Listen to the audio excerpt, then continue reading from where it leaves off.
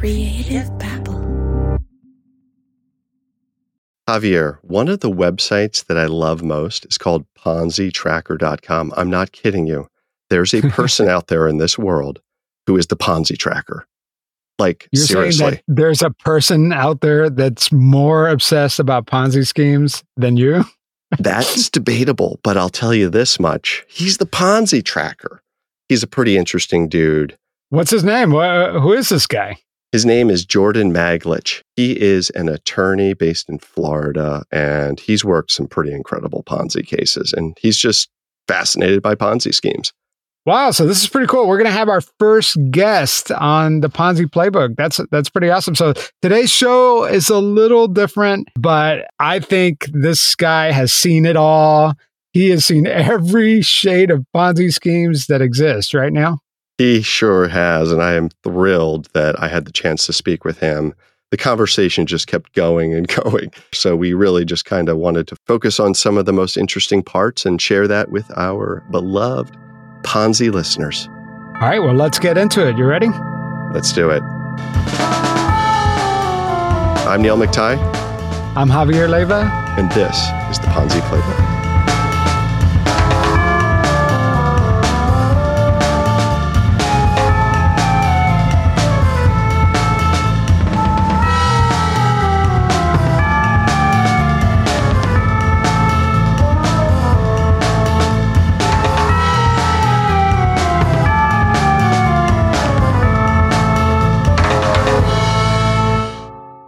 So everybody, welcome to the Ponzi Playbook. We have Jordan Maglich.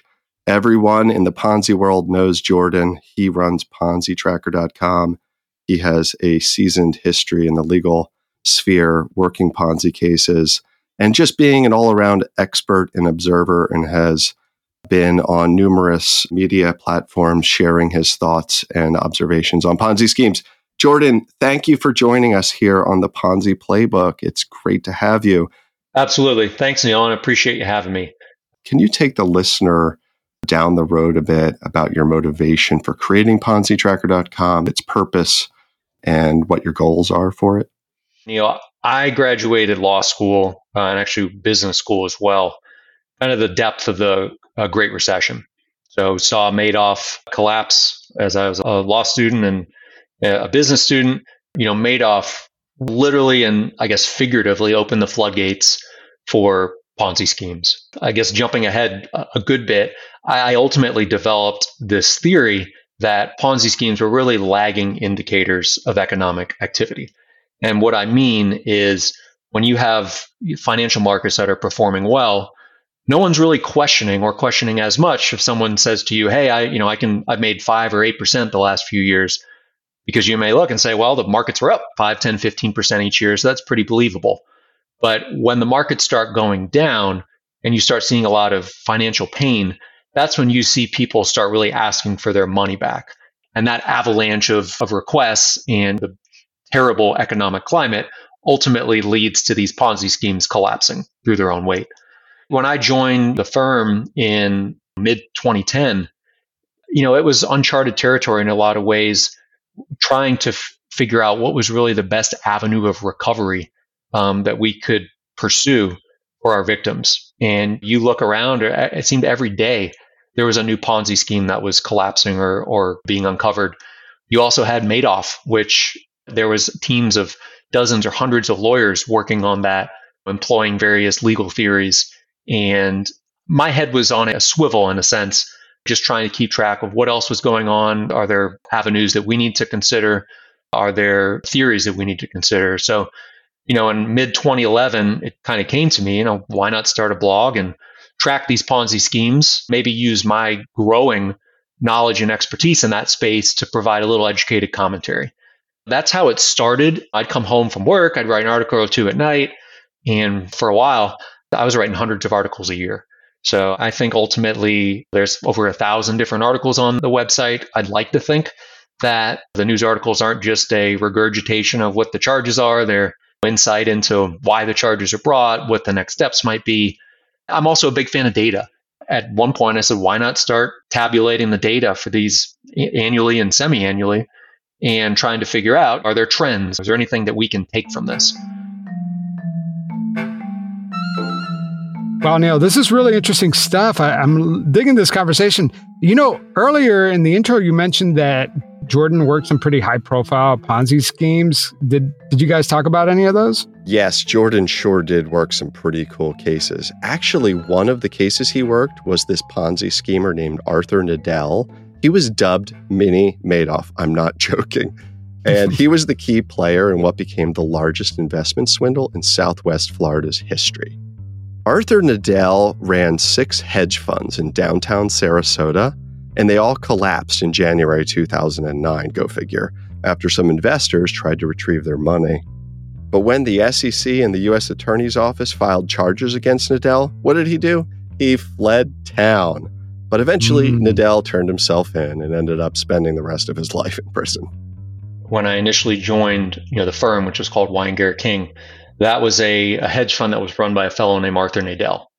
And Mr. Nadell ultimately brought in hundreds of millions of dollars and had sold the fiction that he was generating significant above average returns month after month, year after year, despite the natural ups and downs of the markets. That, believe it or not, I think that receivership is still open to this day. Wow. Just because. What year are we going back to? When did that begin? So, funny story, and not really funny. A lot of these schemes happened because of Bernard Madoff. A lot of the schemes collapsed because of Bernard Madoff. Madoff in December of 2008, obviously it sends shockwaves throughout the financial markets. This is a former chair of NASDAQ, highly respected in the financial world. Tens of billions of dollars are thought to be lost. And I think it caused a lot of not only investors, but it caused a lot of people involved in investment management to start questioning, are we doing our audits? Are we actually generating the returns that we're saying? So Mr. Nadell, one of his partners, had actually suggested that they do an independent audit, which Mr. Nadell had been avoiding, unsurprisingly. And he ultimately wrote a suicide note to his wife, shredded it, took off, and the employees at the office were actually able to piece together his suicide note from the shredder, gave that to the FBI. He was indicted. He eventually turned himself in after 2 weeks, ultimately was sentenced to 12 years in prison, died in prison. So that was one that has lasted more than a decade, simply because of the intricacies involved, the process of recovering funds, the hundreds of lawsuits that were brought against banks, against law firms, against victims, believe it or not, and the fact that there was another Ponzi scheme that he had actually invested in, which ultimately was brought into that receivership. So when I say that these can sometimes outlast the length of the fraud that was ongoing, it is the truth. That was one. Another one was called TriMed.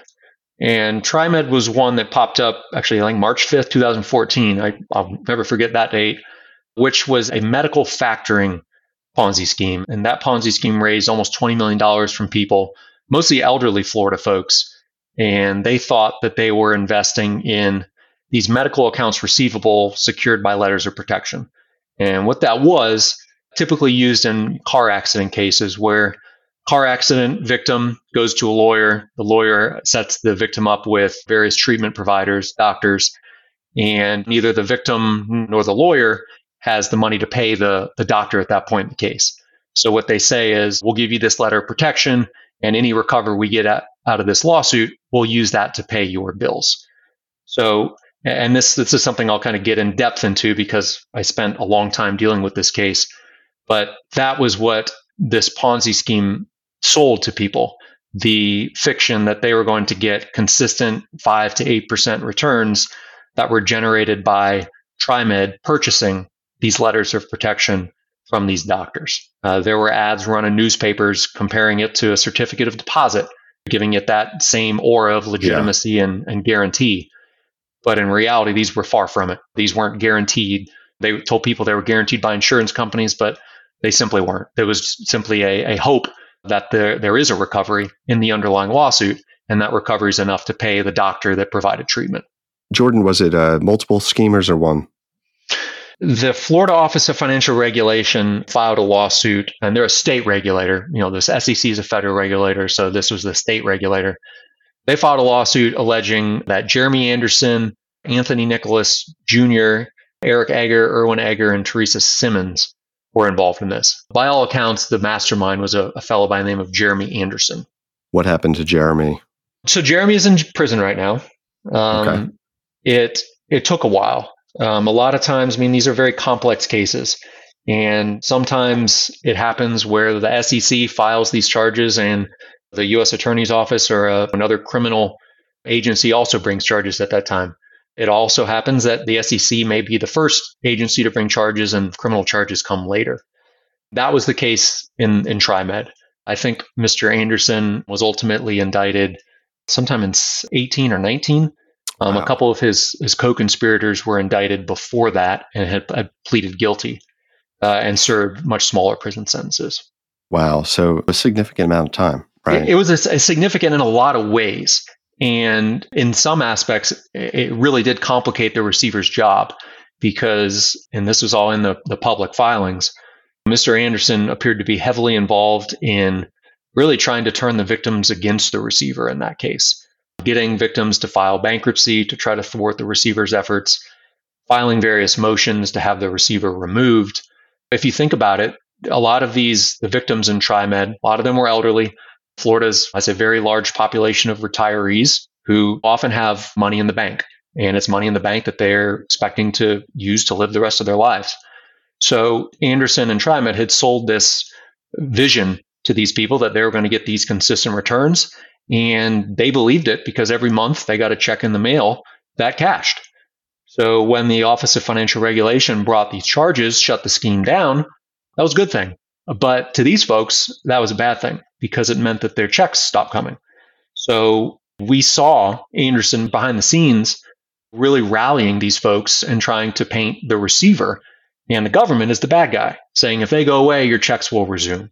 Which they're willing to side with because that's, in fact, the truth, right? It doesn't mean that the checks were legitimate. It just means that they were coming and suddenly they're not. So, Jordan, based on your experience working these Ponzi cases and also just being an observer of Ponzi schemes across the country, have you noticed any sort of recurring personality traits, characteristics that tend to define Ponzi schemers? Yeah, and obviously I'm not a psychiatrist or have any kind of medical degree, but I think that there's a compelling argument to be made and probably a lot of research to be done that a lot of the people that are masterminding these Ponzi schemes have some kind of sociopathic or something wrong psychologically with them, just given that they're so comfortable getting people to part with their money, knowing that it's a big chunk of their life savings or something they had set aside that they'd worked their whole life for, and doing it without emotion and having no problem at all knowing that what they're doing is not what they're telling that person they're going to do, and that it very likely is going to result in that person not seeing that money again. I'm not saying that the Ponzi schemers don't think that they're going to succeed, because I 100% think that they're probably going to succeed in whatever they do, but it's just not what they're telling the people what they're taking their money for. And one thing that probably won't surprise you, and that I see consistently in the data, is 9 out of 10 Ponzi schemers are men. Every year, it's across the board, 9 out of 10. Yeah. Yeah. I've noticed, Jordan, that a lot of embezzlement cases are women. That I've followed this trend that, the accountant, the bookkeeper, the controller, and these embezzlement schemes. I mean, even one, it was so sort of on point. Her last name was Steele. Like, I'm not kidding you. That's her last name in North Carolina, Steele, who embezzled some $15 million from her company. Is there also an age component when you see, 9 out of 10 are men, right? I mean, it is true. I see this myself, right? It's predominantly men. Is there an age period when it's typically happening? I don't think fraud discriminates in terms of age. So I think it's really... if you want to do it and you're ready, you could do it at 15. Yeah, it's kind of the saying you hear from your parents when you're a kid. If you put your mind to it, you can do anything. So it's, honestly, I think it's more of whether that person has that gift of gab or somehow figures out how to use it.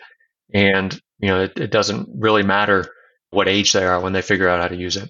Yeah, just here in North Carolina. There was a Ponzi scheme somewhere around 9 million, and it was a young 20-something-year-old guy who just had a little townhome, but he was just raking in cash and clearly had the gift of gab. You can be in your 20s, you can be like Doc Gallagher, one of the episodes, someone who's almost 80 years old and being taken down. Can you share with our listeners here, what's the craziest thing, if you could single out one thing, what's the craziest thing you've ever seen a Ponzi schemer do?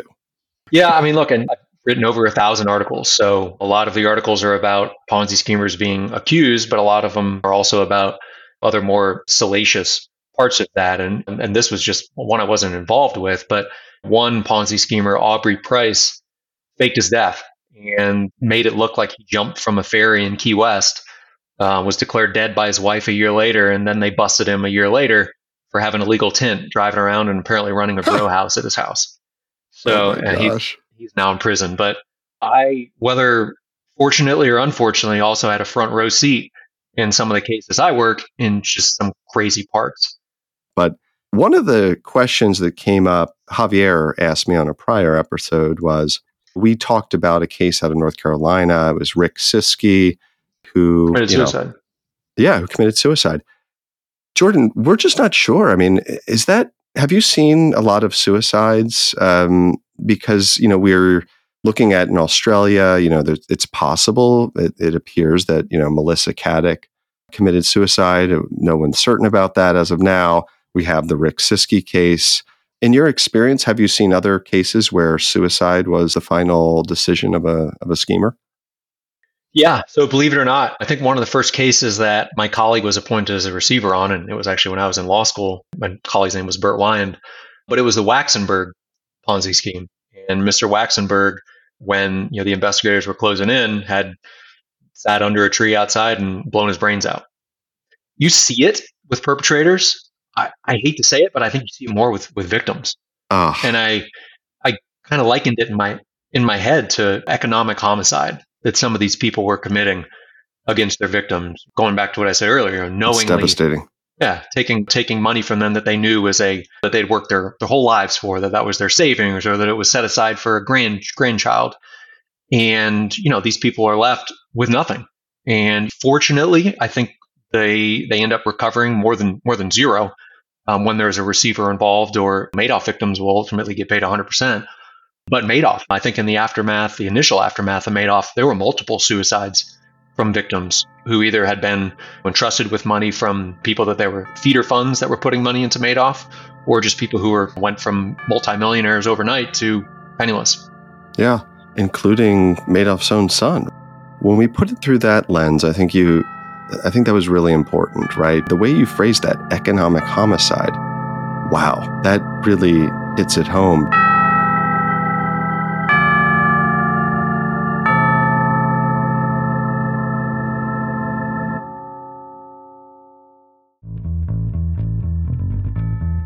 You've had to sue victims.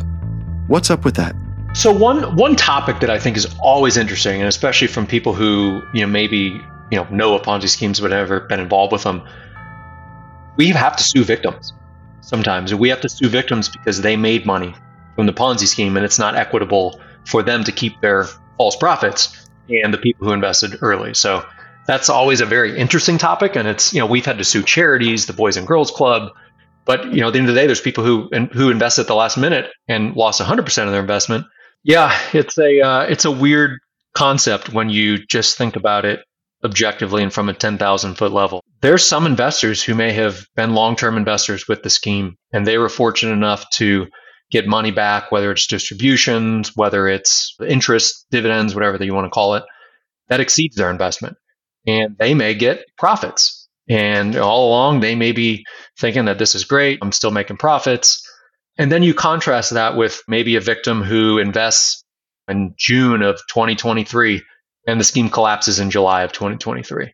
So you have your longtime investor who's not only made back their initial investment, but maybe then some. And then your later investor who has suffered 100% loss. So what the courts have said is it's not equitable for those investors to keep their profits, because they're not profits, they're stolen money. And when you can prove a Ponzi scheme, any profits that they've gotten, it's simply a reallocating money from Peter to pay Paul. So we've had to sue victims, and there's nothing fun about it. These victims understandably are shocked. Hey, I'm a victim. Why are you suing me? But you like to think that you're doing the most equitable thing possible as a receiver. That's your job. But at the end of the day, the receiver's number one job is to recover as much money as possible that can soften the ultimate impact for victims. So, like I said, those are usually the biggest source of recovery. If you look at it, Madoff, Jeff Pickauer was a very wealthy investor who had invested with him from the onset. And Pickauer alone had, I think, $7 or $8 billion in profits. So not only is like 7 or 8 billion in investments, in profits over his investments. So when he paid that money back, his estate reached an agreement to pay after he died and after Madoff was arrested. That single-handedly resulted in a lot of the victims getting back most of their money. So it's just to illustrate, and that's obviously an outsized example, but it's a valuable tool in the receiver's arsenal. Yeah, that's fascinating, and I can imagine there's a lot of difficulty in that litigation, both ethically but also legally, right? And also, are you suing somebody who's capable of even repaying it? So I can see how that's very difficult, but it's also, right and just. We took a very thoughtful approach with that, Neil, and that was something I think that Burt Wine did a really good job of. Especially with these, the charities that we sued, but with every clawback victim, we looked, at their finances and we looked at their ability to pay. So it certainly wasn't a situation where receivers just out to get a judgment and bankrupt someone. And no one's under the illusion that these people who are making money from what they think is a legitimate investment are just stacking it up under their bed. People are spending it, using it to have their life go on. But I think we took a very thoughtful approach to that and did what we needed to satisfy the receiver's duty to the court, but also to still be human and compassionate. So Jordan, we're coming to the end of the show. Thank you so much. This has been really, really fascinating. And I'd like to just mention again, ponzitracker.com. Are you on any social channels? Where can we find you? Maybe on like Twitter, for example, or whatever it's called, X? So I guess I'm on X, the social platform formerly known as Twitter. The handle is Ponzi Tracker. Also on LinkedIn as well, but those I think are the two socials I've confined myself to. Absolutely. And we'll make sure that we tweet out a link to your site, but also your LinkedIn so that people can connect with you. All right. Thanks again, Neil. Thanks so much. Bye-bye. Take care.